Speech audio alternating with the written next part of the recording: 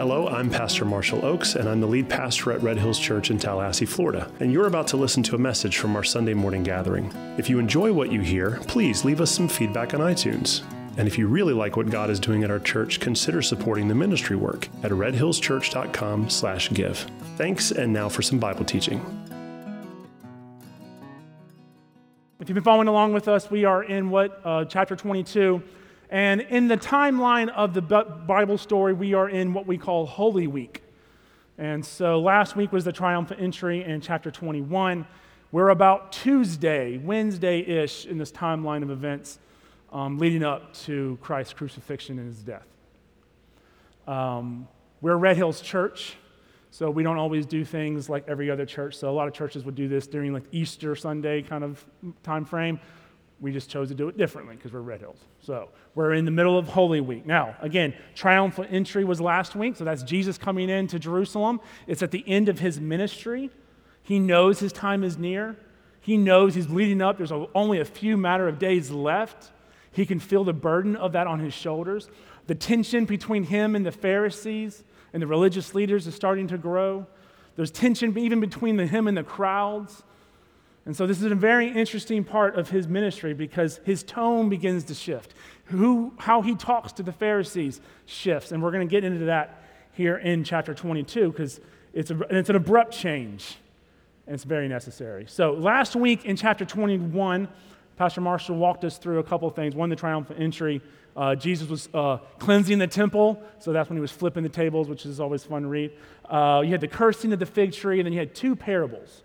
One parable about the two sons and the tenants. And again, tension is growing between Jesus and the religious leaders. And what I want to do is kind of pick up right where Marshall left off last week. Because in chapter 21, at the end, verse 43, it says this, "Therefore I tell you, the kingdom of God will be taken away from you," he's speaking to the Pharisees and all of Israel, "and given to a people producing its fruits. And the one who falls on this stone," he's talking about the cornerstone, "is broken into pieces. And when it falls on anyone, I will crush him," or it will crush him, sorry. So this idea that Jesus kind of caps off with at the end of 21, where there's a cornerstone, and Jesus is our cornerstone. And there's these two kind of conflicting ideas. One, you're either going to be broken by it, or going to be crushed by it. So I want to continue that thought as we continue in chapter 21, because if we humble ourselves before Scripture, the same offer is made to us. Are we going to be broken by Scripture, by Jesus, or are we going to be crushed by it? Because my prayer today is that our hearts would desire brokenness. And through that brokenness, we would have fruit, good works. So let's pick up in chapter 22, verse 1. Now, if this is your first time at Red Hills, the way we do it, we go verse by verse. We're going to read the entire chapter, not at one time, but we're going to read a little bit, talk a little bit, and then come back to the scripture. Chapter 22, verse 1. "And again, Jesus spoke to them in parable, saying, 'The kingdom of heaven may be compared to a king who gave a wedding feast for his son, and sent his servants to call those who were invited to the wedding feast, but they would not come. Again, he sent other servants, saying, "Tell those who are invited, see, I have prepared my dinner, my oxen and my fat calves have been slaughtered, and everything is ready. Come to the wedding feast." But they paid no attention and went off, one to his farm, another to his business, while the rest seized his servants, treated them shamefully, and killed them. The king was angry, and he sent his troops and destroyed those murderers and burned their city. Then he said to his servants, "The wedding feast is ready, but those invited were not worthy. Go therefore to the main roads and invite the wedding feast as many as you find." And those servants went out into the roads and gathered all whom they found, both bad and good, so the wedding hall was filled with guests. So we're going to pause there for just a second. As we go backwards, I'm going to just kind of set up the story here and go through the characters because there's a lot going on in this little 10 verses. Number one, the king in this story is God. I think that should be somewhat obvious in that. You have the son, who's a character. That would be Jesus. You have those who were invited to the wedding but did not come. and said they were not worthy.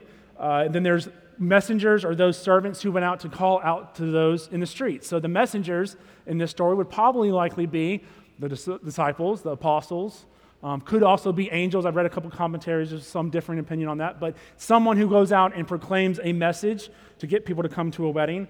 And then lastly, you have those in the streets. So if you couple the two ideas that we just finished in chapter 21 and chapter 22, those who, what did it say in 21? It will be given to those who are producing fruits. That's 22 carrying on the same discussion, same idea, and those would be us. That's us, the Gentiles. Those who were not originally offered, but were offered a second time. So let's pick up in verse 11. But when the king came in to look at the guest, he saw there a man who had no wedding garment. So at the end of verse 10 there, it said that the wedding hall was filled with guests. So that's a good thing, but there's a problem, right? When the king shows up to the wedding, somebody's not wearing the proper attire. So verse 12, and he said to him, "Friend, how did you get in here without a wedding garment?" And he was speechless. Then the king said to the attendants, "Bind him hand and foot and cast him into the outer darkness. In that place there will be weeping and gnashing of teeth, for many are called, but few are chosen." What a heck of a set of scripture for Mother's Day, right? So let's just break that down for a second, right? In this parable, there's a king with an expectation. He has invited his guests and servants, and his expectation is they're going to follow his commands. And this expectation says, hey, come to the wedding feast. And on the other side of that is there are people who show up, and the expectation is they're going to be wearing the proper garments. They didn't show up to the wedding with jeans on, or they did show up to the wedding with jeans on, right? They were wearing the proper wedding garments. So a couple weeks ago, this reminded me of a couple weeks ago when we were going to the Henley wedding, and my wife and I were getting ready to head out and drive to Panama City. And I remember turning to my wife, and yesterday, happy anniversary, we had our 17th year, and I was getting dressed, and I said, "Babe, can I wear jeans to this wedding?" Because it's like an hour and a half drive. I wanted to be comfortable. I didn't want to wear a suit. And she said this. And now after 17 years, I get a pretty good read on my wife and how she responds to things. And her response was, "Sure." Now, guys, we know what that means, right? Sure is not yes. We know what that means. It meant no, do not wear jeans to this wedding. And I did not wear jeans to that wedding, right? So I was thinking about this.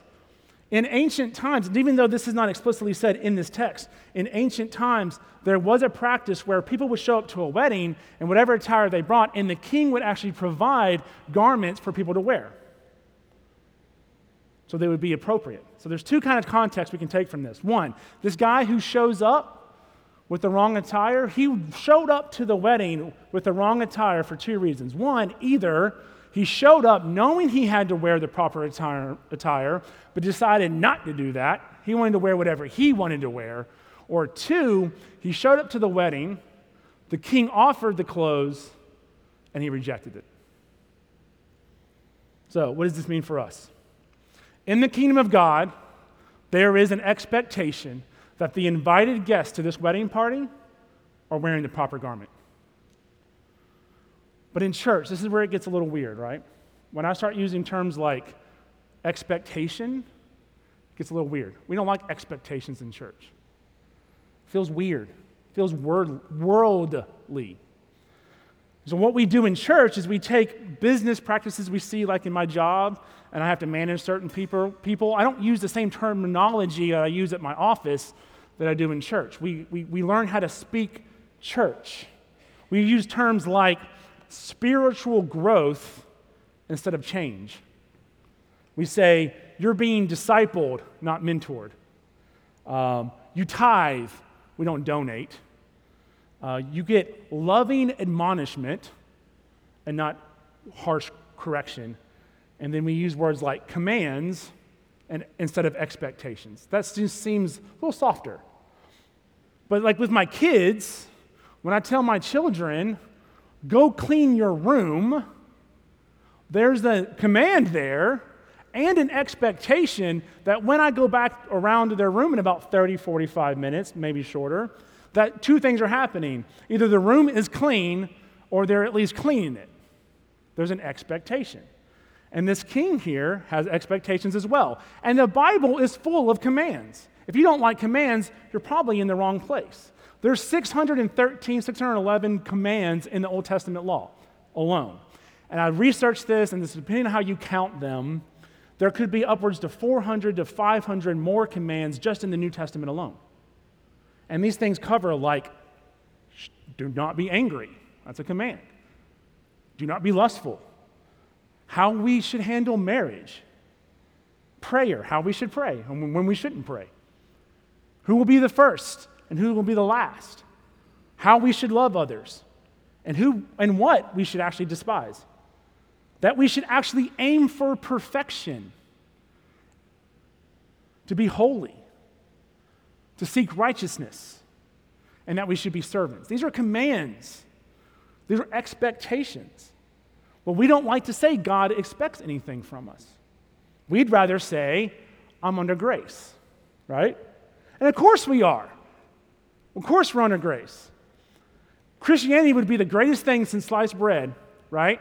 If it was all about grace and no expectation to change. If it was just do whatever you want with life. Jesus died for your sins, and that's all that matters, and what you actually do with your life means nothing. But that's not how the kingdom of God works. Because the king says you must wear the proper attire to attend this wedding feast. And we don't get to say back to him, nah, I'm good. I'm going to wear jeans. I'm going to wear jean shorts, flip-flops, whatever the heck I want to wear. I'm going to wear my Crocs to your wedding. That's not how the kingdom of God works. And this is hard for some of us. It's hard for me because I'm not a rule follower. Don't give me a rule. Don't tell me to do anything, because as soon as you tell me to do that thing, even if I hadn't even been thinking about it, now I want to not do that thing. Or do that thing, however it works. And on the other side of that coin, there's a lot of us in here who really like rules. Like, give me a list of things I have to do, and I'm just so much better for it. Because if you don't tell me what the rules are, I don't know what I'm supposed to do with life. It's like the people who can't get from, like, you've lived in Tallahassee for 20 years, or your whole life, and you still need GPS to get to Target. Because you like the rules. You like people to tell you where to go. And Jesus is saying here that this is a must. Jesus is saying that to be able to attend this wedding feast, you're in the hall, right? You've made it to the wedding, but to be able to get into the feast itself, you must be wearing the appropriate garment. There are no arguments, there's no negotiating, there's no ands or ifs or buts about it. I tell my kids all the time, I'm not negotiating here. And this is what Jesus is saying. So maybe you're asking, so what garments should I be wearing?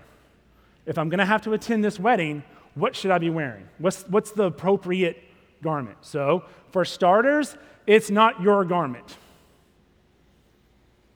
I'm going to read a bunch of scripture here. I'm going to put my notes online after this. We're not going to put it on the screen. So if you want to know these references, you can go back there and look. But Isaiah 64:6 says this. It says that we have become unclean, and our righteousness is like polluted garments. Some translations say filthy rags. Mark 7:20-21 says, what comes out of a person is what defiles him. For from within, out of a heart of a man, come evil thoughts, sexual immorality, theft, murder, adultery, coveting, wickedness, deceit, sensuality, envy, slander, pride, foolishness. All these things come from within, and they defile a person. Psalms 51:5, behold, I was brought forth in iniquity. I was born into iniquity. In sin did my mother, happy Mother's Day, conceive me. I didn't think about that when I quoted that. That's funny. Romans 3:23, for all have sinned and fallen short in the glory of God. So if all have sinned, and sin corrupts and defiles our garments, then whose garments should we be wearing? So let's go back to Scripture. Isaiah 61:10, I will greatly rejoice in the Lord. My soul shall exalt in my God, for he has clothed me with the garments of salvation. He has covered me with the robe of righteousness, as a bridegroom decks himself like a priest with a beautiful headdress, and as a bride adorns herself with jewels. 2 Corinthians 5:20-21. Therefore, we are ambassadors of Christ, God making his appeal through us. We implore you. This is Paul begging on behalf of Christ, be reconciled to God. For our sake, he made him to be sin who knew no sin, so that in him we might become the righteousness of Christ. Galatians 3:27, for as many as were baptized into Christ have put on Christ. 1 Peter 3:18, for Christ also suffered once for sins, the righteous for the unrighteous, that he may bring us to God, being put to death in the flesh, but made alive in the spirit. So, what garment should we be wearing? The answer is clear. The garment that we wear, the one that each and every single one of these people in this room and for all eternity must wear to get to the wedding feast, is Jesus' righteousness. Yes. It's Jesus alone. Yes. It's not yours, because they filthy, they dirty. There's no other way. And this is the very core of the gospel message. Even in a world, and I'm speaking, look, if you're like 30-something and above, maybe 40-something and above, you probably get this into your soul. But if you're like 35 and below, if you're like 15 to like, you are being attacked right now. The younger generations are being attacked right now at the very core of who they are. It's really brilliant what the devil, Satan, is doing right now, because he's not worried so much about their outward actions, about sex, drugs, rock and roll. Man, he's attacking the very identity of who you are as a person. If you're a young person listening to me today, hear me. It's not what they say who you are, it's what God says who you are. And in a world that tells you it's your choice, you can decide, it's up to you. God is who you say he is. He can be a tree, he could be this cup of water. It doesn't matter what it is. You can decide. God is love, so everything goes. Everyone's going to get to heaven. Because that's not a God that I would serve. That is a false gospel. And it's designed to draw you away from the one and only truth that is Jesus Christ. And those people that show up to the wedding wearing their own filthy garments, Jesus says it right there. I'm not saying it. Jesus says it. They're going to be cast into the utter darkness. Because why? The path to heaven is narrow, and the gate to hell is wide. Many are called, but few are chosen. Listen to me. There's only one path, and it's not yours. All right, so let's pick up in chapter 22, verse 15. Paying taxes to Caesar. Haha, this is going to be fun. Then the Pharisees went and plotted how to entangle him in his words. And they sent out disciples to him along with the Herodians. Now, the Herodians were a group of people. They weren't really religious leaders on the same level as the Pharisees or the Sadducees or the teachers of the law. They were those who followed King Herod. They were like his servants. So they came along with the Pharisees in this moment, trying to see if they can, kind of gang up on Jesus, which is always a bad idea. And he says, "Teacher, we know that you are true and teach the way of God truthfully, and you do not care about anybody's opinion, for you are not swayed by appearances."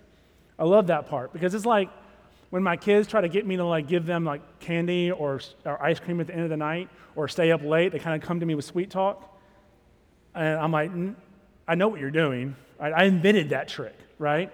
And then my parents before me invented that trick. You're not special, right? And Jesus is not fooled either. He says this in 18, but Jesus, aware of their malice, said, "Why do you put me to the test, you hypocrites?"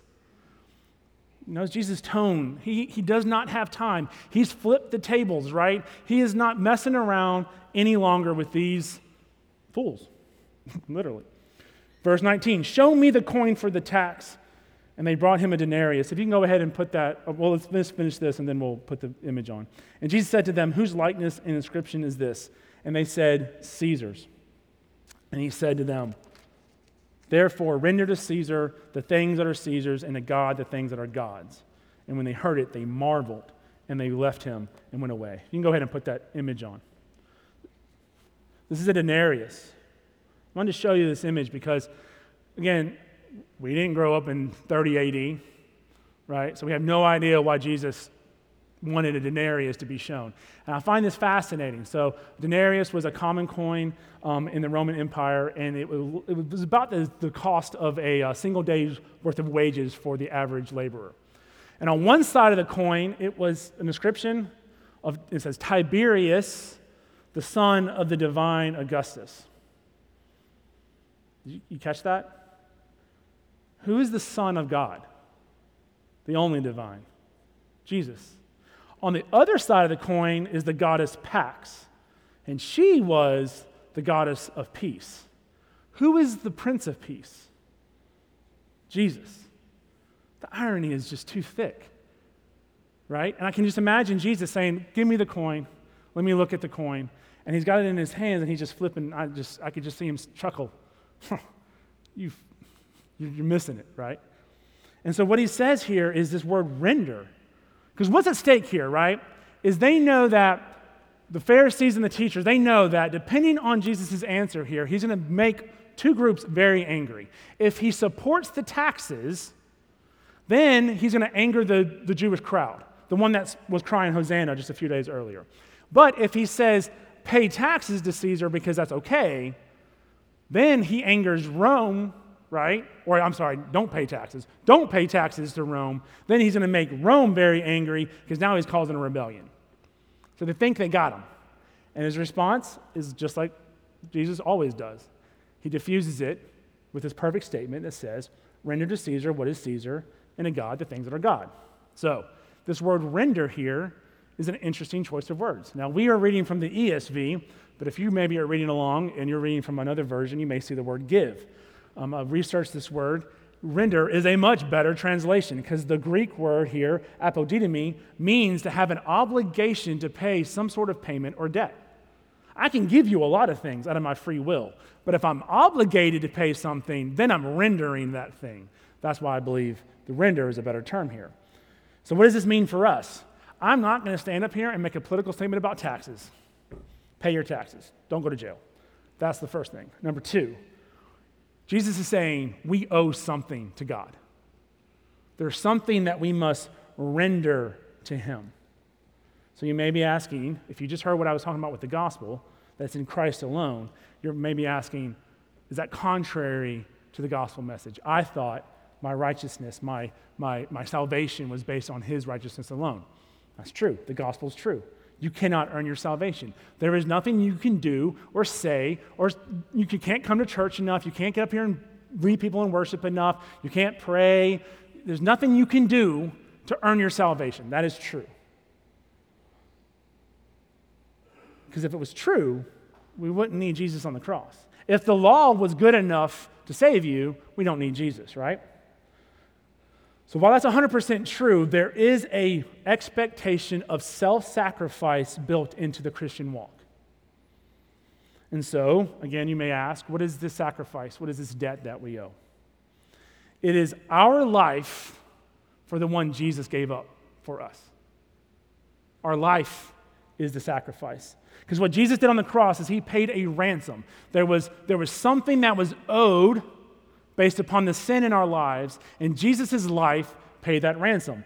Mark 10:45, for the Son of Man came not to be served, but to serve and give his life as a ransom for many.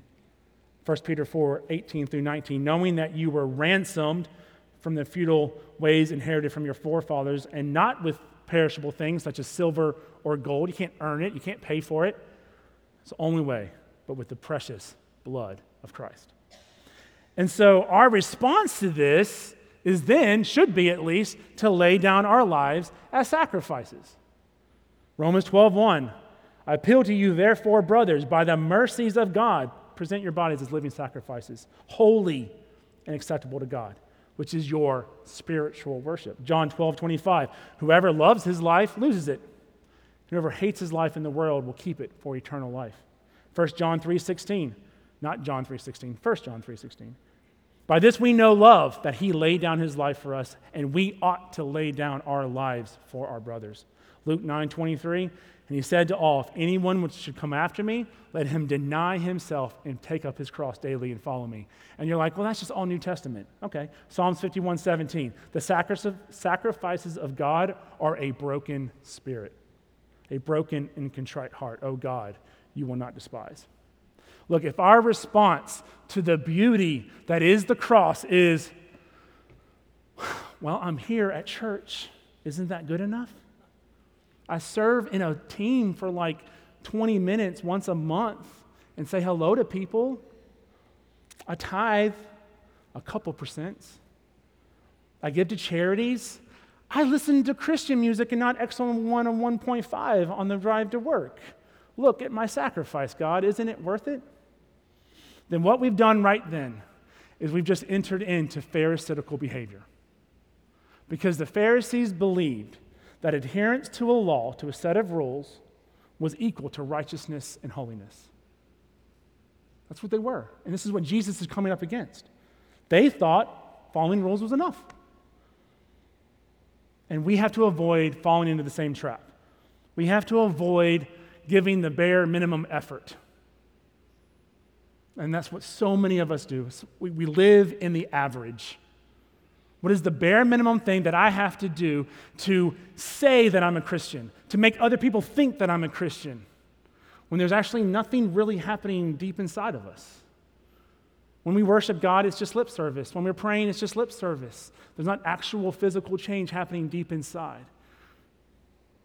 We're checking off the boxes. What we need to be asking is our life worthy of the sacrifice of Jesus Christ?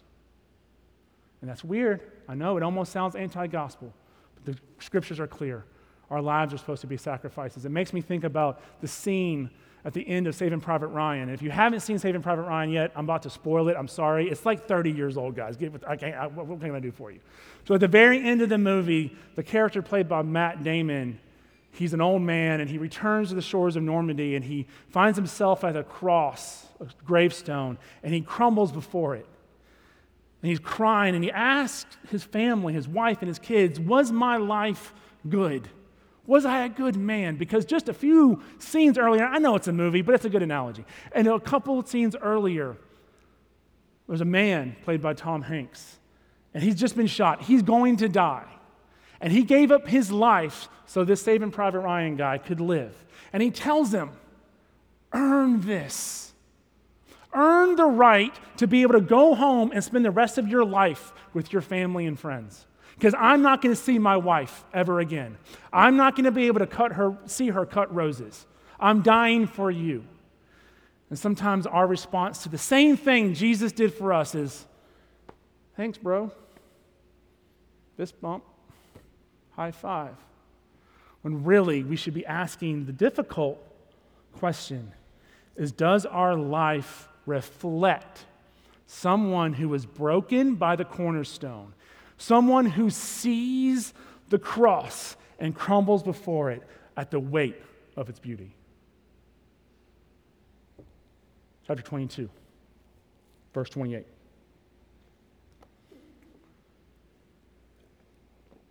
Did I skip? Hold on.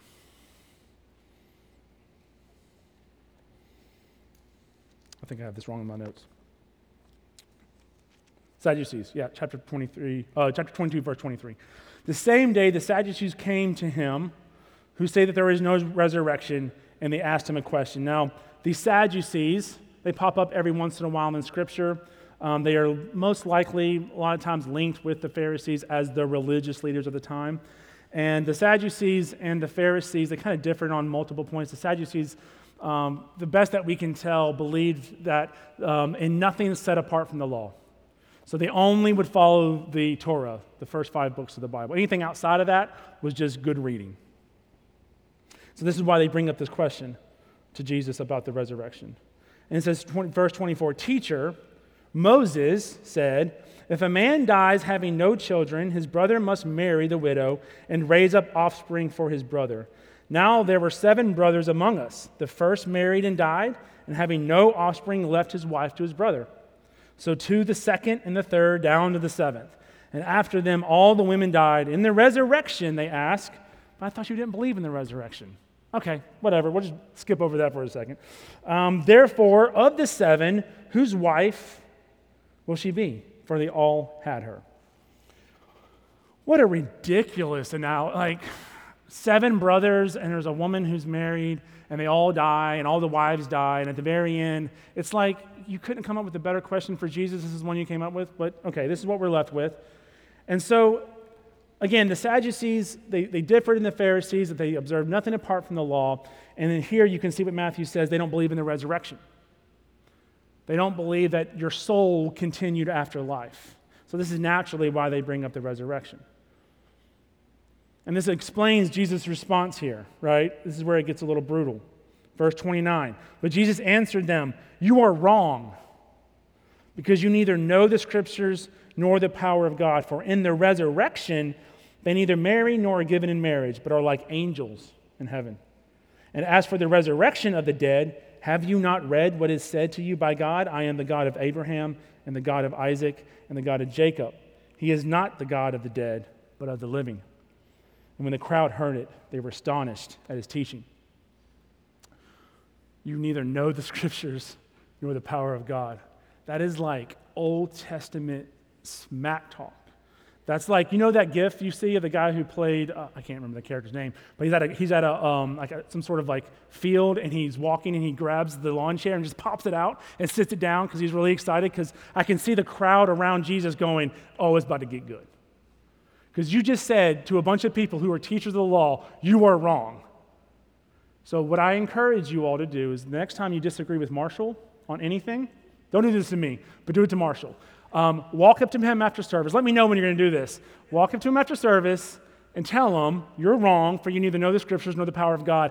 I just want to be standing around that moment so I can videotape it. That's all. Just let me know, because that would be hilarious. I just wanted you to think of the amount of, I'm going to use the right term here, gumption it took Jesus to say this to these people. They were already looking for reasons to kill him.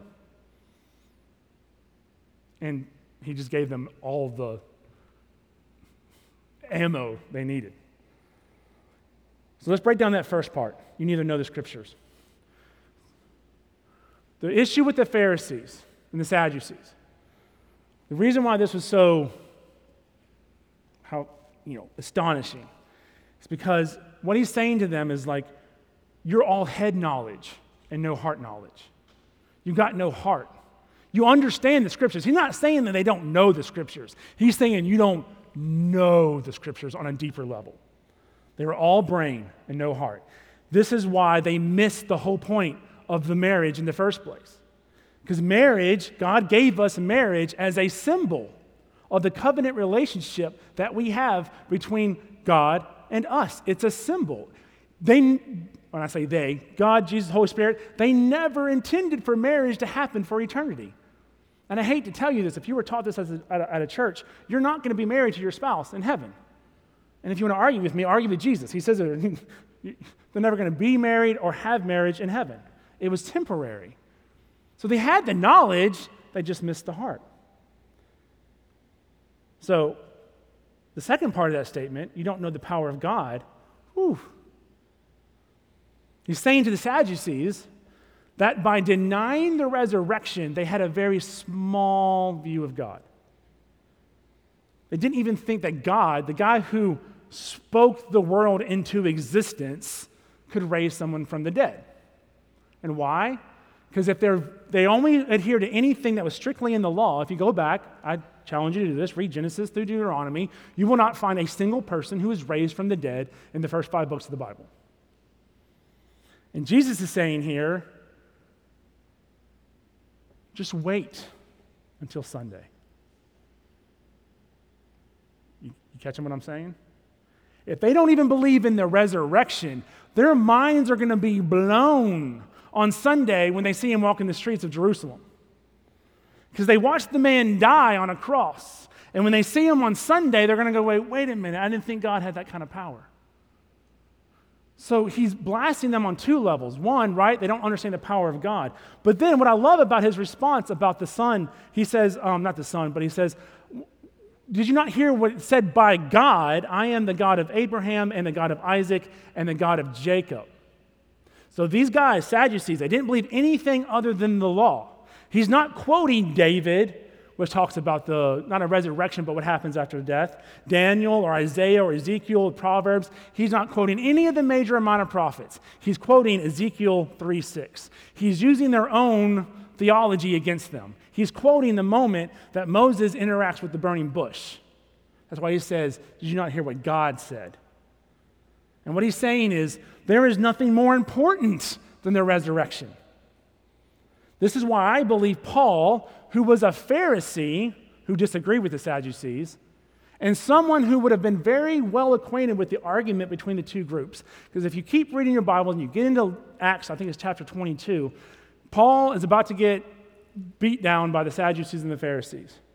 He's brought before a group, and he throws out this argument about the resurrection, and then all of a sudden the Sadducees and the Pharisees start arguing, and Paul slips out the back door. He was well acquainted with this argument. And this is why I think he says this about the resurrection in the gospel in Romans. Romans 1:16, "For I am not ashamed of the gospel, for it is the power of God for salvation to everyone who believes." Are you catching this? So the resurrection, what is our takeaway from this? One, don't ever get into a Bible debate with Jesus. You're going to lose every time. Number two, there may not be anything more important to the Christian walk than a strong biblical view of the resurrection. And not just Jesus' resurrection, but ours as well. It's why Paul calls it our blessed hope. The resurrection, the second coming, is what time and time again Paul and the New Testament writers urge us to hold fast to. It's our hope when all things seem to be lost and there is no hope. It's a belief that one day Christ rose from the dead and one day he will return to make all things new. And in the meantime, I love what the song says. He is resurrecting us. He is taking us from death to life. It's the beauty of baptism. So, don't be like the Pharisees and the Sadducees. Don't be all heart knowledge. Don't be all head knowledge. Have a little heart too. Find beauty in the scriptures and just cling to the resurrection. All right, let's pick up in verse 34. The greatest commandment. But when the Pharisees heard that he had silenced the Sadducees, they gathered together, and one of them, a lawyer, oh boy, it's going to be, when lawyers get involved, this is the last stop. This is the last-ditch effort. They asked him a question to test him. "Teacher, what is the great commandment in the law?" And he said to them, "You shall love the Lord your God with all your heart and with all your soul and with all your mind. This is the great and first commandment. And there's a second like it. You shall love your neighbor as yourself. On these two commandments on these two commandments depend all of the law and the prophets." The amazing part about here, this little interaction between Jesus and this lawyer, is how simple the question is. What's the greatest commandment? And what's even more amazing is how simple Jesus' response is. Up until now, a lot of his responses are kind of like, "Where did you get that one, Jesus? That's not really what we saw in the law. How can you explain that one to me?" They come back after a couple of days, and the disciples would be like, "Can you explain that one, Jesus?" Because it went right over our head. Now, this is about as straight down, this is like 101 theology, Jewish theology. What's the greatest commandment? Love the Lord your God, right? Why? Because it's the Shema. Deuteronomy 6:4-5 says, "Hear, O Israel, the Lord our God, the Lord is one. You shall love the Lord your God with all your heart, with all your soul, and with all your might." If you were to ask 100 rabbis during Jesus' time the same question, they would have all said, yes, it's this one. And Jesus, though, in his recollection, is he changes might or mind to might. Now, Jesus was there when Moses spoke those words to the people, all right? So he's not just changing Scripture. I think what he's doing here is he's doing what we're talking about, what we just talked about, is he's changing that head knowledge, the might, right, or your mind, and he's changing it to might, your actions and deeds. He's saying that, look, there's more to me and loving me and your devotion to me than just your actions. So Jesus, again, he says there's a second part to this, and he says, love your neighbor as yourself. Now, this comes from Leviticus 19:18. So he's not just pulling something out of thin air. He's linking two different commandments together, and he says one is like the other.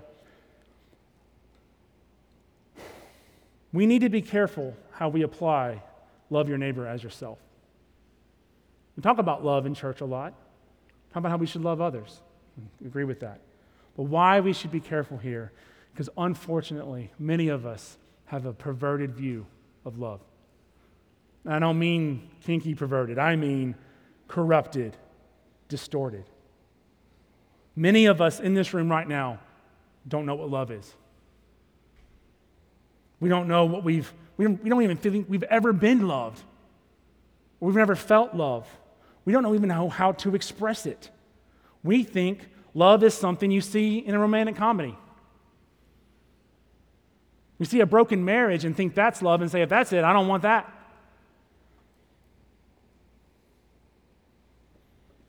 We think acceptance of whatever lifestyle someone chooses is the greatest sign of love. Because why? God is love. Let me put this clearly. You will not love others well if you do not understand the love of God for you. So, if you're one person in this room and you struggle with love, you've been hurt in your past, you don't know what it feels like, and you feel like love is a dirty word, let me give you 3 helpful tips to redefine this. 1, you should redefine your definition of love, but it needs to be based upon the Bible and not the world. 1 Corinthians chapter 13 is known as the love chapter, and I can't think of any better place to start if we're going to redefine love. So turn with me to 1 Corinthians chapter 13, 1 through 7. And Paul says this: if I speak in tongues of men and of angels, but have not love, I'm a noisy gong or a clanging cymbal. And if I have prophetic powers and understand all the mysteries and all the knowledge, and if I have all faith as to remove mountains, but have not love, I am nothing. If I give away all I have, and if I deliver up my body to be burned, but have not love, I gain nothing. What does that sound like? It sounds like the Pharisees. It's like the disconnect. They were head knowledge, they had no actual love, so they were a clanging gong or a clanging cymbal. So then Paul just defines love. Now you've maybe heard this said before, where God is love, Jesus is love, so you place love here for Jesus. I don't want to do that today. I want you to understand what God sees love as, because this is the biblical definition of love. Love is patient and kind. Love does not envy or boast.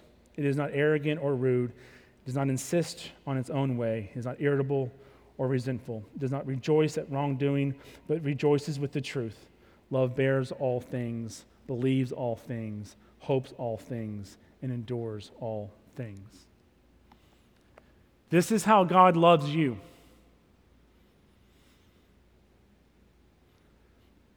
He is patient with you. His love is not envious, but he's an envious God. It's not arrogant or rude. It's not irritable or resentful. This is how God loves us. And so what we should be doing then is applying that definition of love to our own self over and over and over and over and over and over again until it gets down deep into our core and it redefines who we are. Because if you can get that on that level, then what you do is you start loving people in that way. Because you're not going to be envious. You're not going to be rude. You won't be impatient. Even though it's hard, because some people make it very difficult to love them. But this is, if we love ourselves this way, the natural reaction that will come out of us is love in this way. And then when we start looking for love, this is our definition. And if people don't love us this way, then they don't have the love of God either. And if the love of God is not in you, then you don't have love. You don't have God. So what does this moment between Jesus and the religious leaders teach us about the kingdom of heaven? Number one, that devotion to God is more than just action, our mights. It includes our soul, our inner being, and our mind. Loving others is like or in equal proportion to devotion to God. So to love God means you love others, and to love others means you love God. And you can't hate someone and say you love God. And you can't hate God and say you love others. It doesn't work that way. So let's pick up, and we're going to finish up here in chapter 22, verse 41 through 46. Flip back.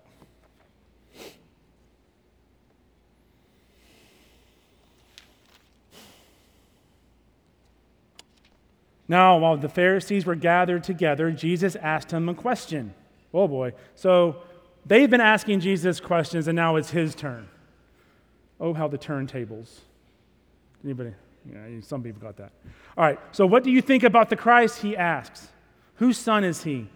And they said to him, the son of David. And he said to them, how is then that David in the Spirit calls him Lord, saying, the Lord said to my Lord, sit at my right hand until I put your enemies under your feet. And if David calls him Lord, how is he his son? And no one was able to answer him a word, nor from that day did anyone dare to ask him any more questions. Again, now it's Jesus' turn to ask the questions. And they were silent. And they were like, I'm done with this guy. I can't win. Every time I ask a question, he beats me back. I'm not even trying anymore. He's evaded every single one of their traps and questions and attempts to bring division among his followers. This would actually be, this moment right here is the last time that Jesus would interact with the Pharisees and religious leaders until his trial in the temple. Because in the next chapter, he turns to his disciples and the crowds, and he gives 7 woes to the religious leaders. Next week is a wild ride. I expect amazing things next week. No pressure, Marshall. But this little interaction here shows the difference between a head knowledge person, leader, and a shepherd. Their questions were an attempt to trap Jesus, to trip him up, and discredit him as the Messiah. They wanted to protect their power, not glorify the power of God. Jesus' question was meant to reveal to them the condition of their heart. His question, this response, verse 44, is out of Psalms 110, which just so happens to be the most quoted Old Testament scripture in all the New Testament. And it's David saying, the Lord said to my Lord. Now those 2 Lords, one is capitalized, all 4 letters of Lord. That's Yahweh. The other Lord is Adonai. So he's saying, Lord said to my Lord. God saying to God. So he's using their own logic behind them. He's using his own logic against them, sorry. And so at the very core of the Pharisees' issue, at the very core of what their problem was with Jesus, is they did not want to believe that Jesus was the Messiah. But honestly, neither did the crowd. Because remember what the Pharisees said to the crowd at the very end of chapter 21? What they were afraid of? I'll go back and read it. And although they were seeking to arrest him, they feared the crowd because they held him to be a prophet. Not the Christ, a prophet. So this rebuke that Jesus is giving the Pharisees also applies to the crowds. Because think about it, the same people who were just a few days earlier screaming out and crying out, Hosanna, in a few days will be crying out, crucify him, crucify him. They weren't looking for a Messiah, a Christ. They were just looking at him as a prophet. So he poses this question to them and he says, what do you think about the Christ? And I feel, this is me closing, I feel this is the same question that we should be asking ourselves today. It's a personal question. What do you think about the Christ? Not what your mama says Christ is, not what I say he is, not what your friends feel about the Christ, or what some social media influencer on Instagram or wherever you go to get your information says about who Jesus is. Because at the end of the day, we will all stand before God and give an account for our own lives and who we think Jesus is and how we lived out his gospel and how we lived out his love. It's not going to be based upon somebody else's faith. It's going to be based on yours alone. And what Jesus is getting at is that what he's trying to get the Pharisees to say, and what he's saying here in verse 44 is he is the Christ. He's the one they've been waiting for. He's the one the prophets spoke about. And what he came to do was give his people, his followers, the invited guest, the proper wedding garments. He came to show them that he is the God of the living and not the dead. He came to provide the freedom they so desperately needed. But they were missing it. They were crying, Hosanna one day, and crucify him in just a matter of days. So I ask this question again. What do you think about the Christ? Because the scriptures are clear. The wages of sin are death. The path to righteousness is narrow, but the path to hell is wide. And then there's only one way you're going from the hall to the wedding feast, and it's by being clothed in the righteousness of Christ. So this is the warning that we're all given today. It says, those who show up to the wedding wearing their own filthy garments are going to be cast into the outer darkness. So you must decide. Everybody sitting in this room right now can no longer say from this day forth they didn't know. You have to make a decision today. What do you say about the Christ? Amen? Amen. Hello again, it's Pastor Marshall, and I just wanted to say thank you for listening to this message. If you want to hear other messages or maybe find out more about our church, you can visit redhillschurch.com. From there, you'll find links to our social media pages, message archive, and ways you can support the ministry work. Thanks again for spending time with us, and God bless.